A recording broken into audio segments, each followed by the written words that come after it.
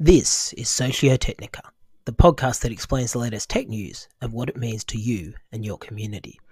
Today's top story in tech would have to be Apple's massive achievement of being the first company ever to top a $1 trillion market cap, making them the biggest company in the world.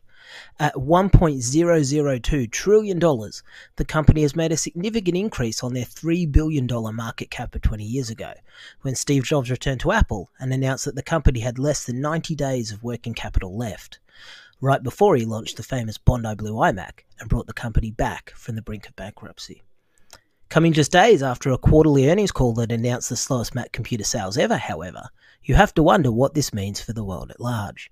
Perhaps the biggest takeaway for the average non-tech would be a reminder that to do well in business, it pays to be flexible.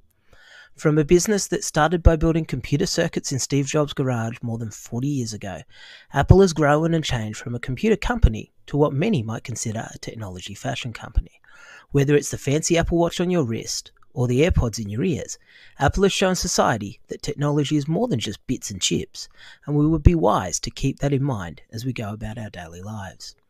It remains to be seen what Apple's competitors will do on the back of this development.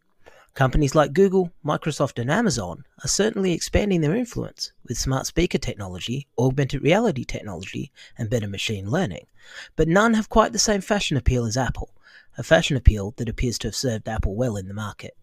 Is our future really at the end of a Microsoft tablet or a Google smart speaker? Or will the AirPod-wearing Apple Watch fanatics be the ones that ultimately set the tone? Only time will tell. Until our next piece of Technology Society news, this has been Dr. Michael Cowling, reminding you that tech is a part of every day of our lives, so we better pay attention. See you soon.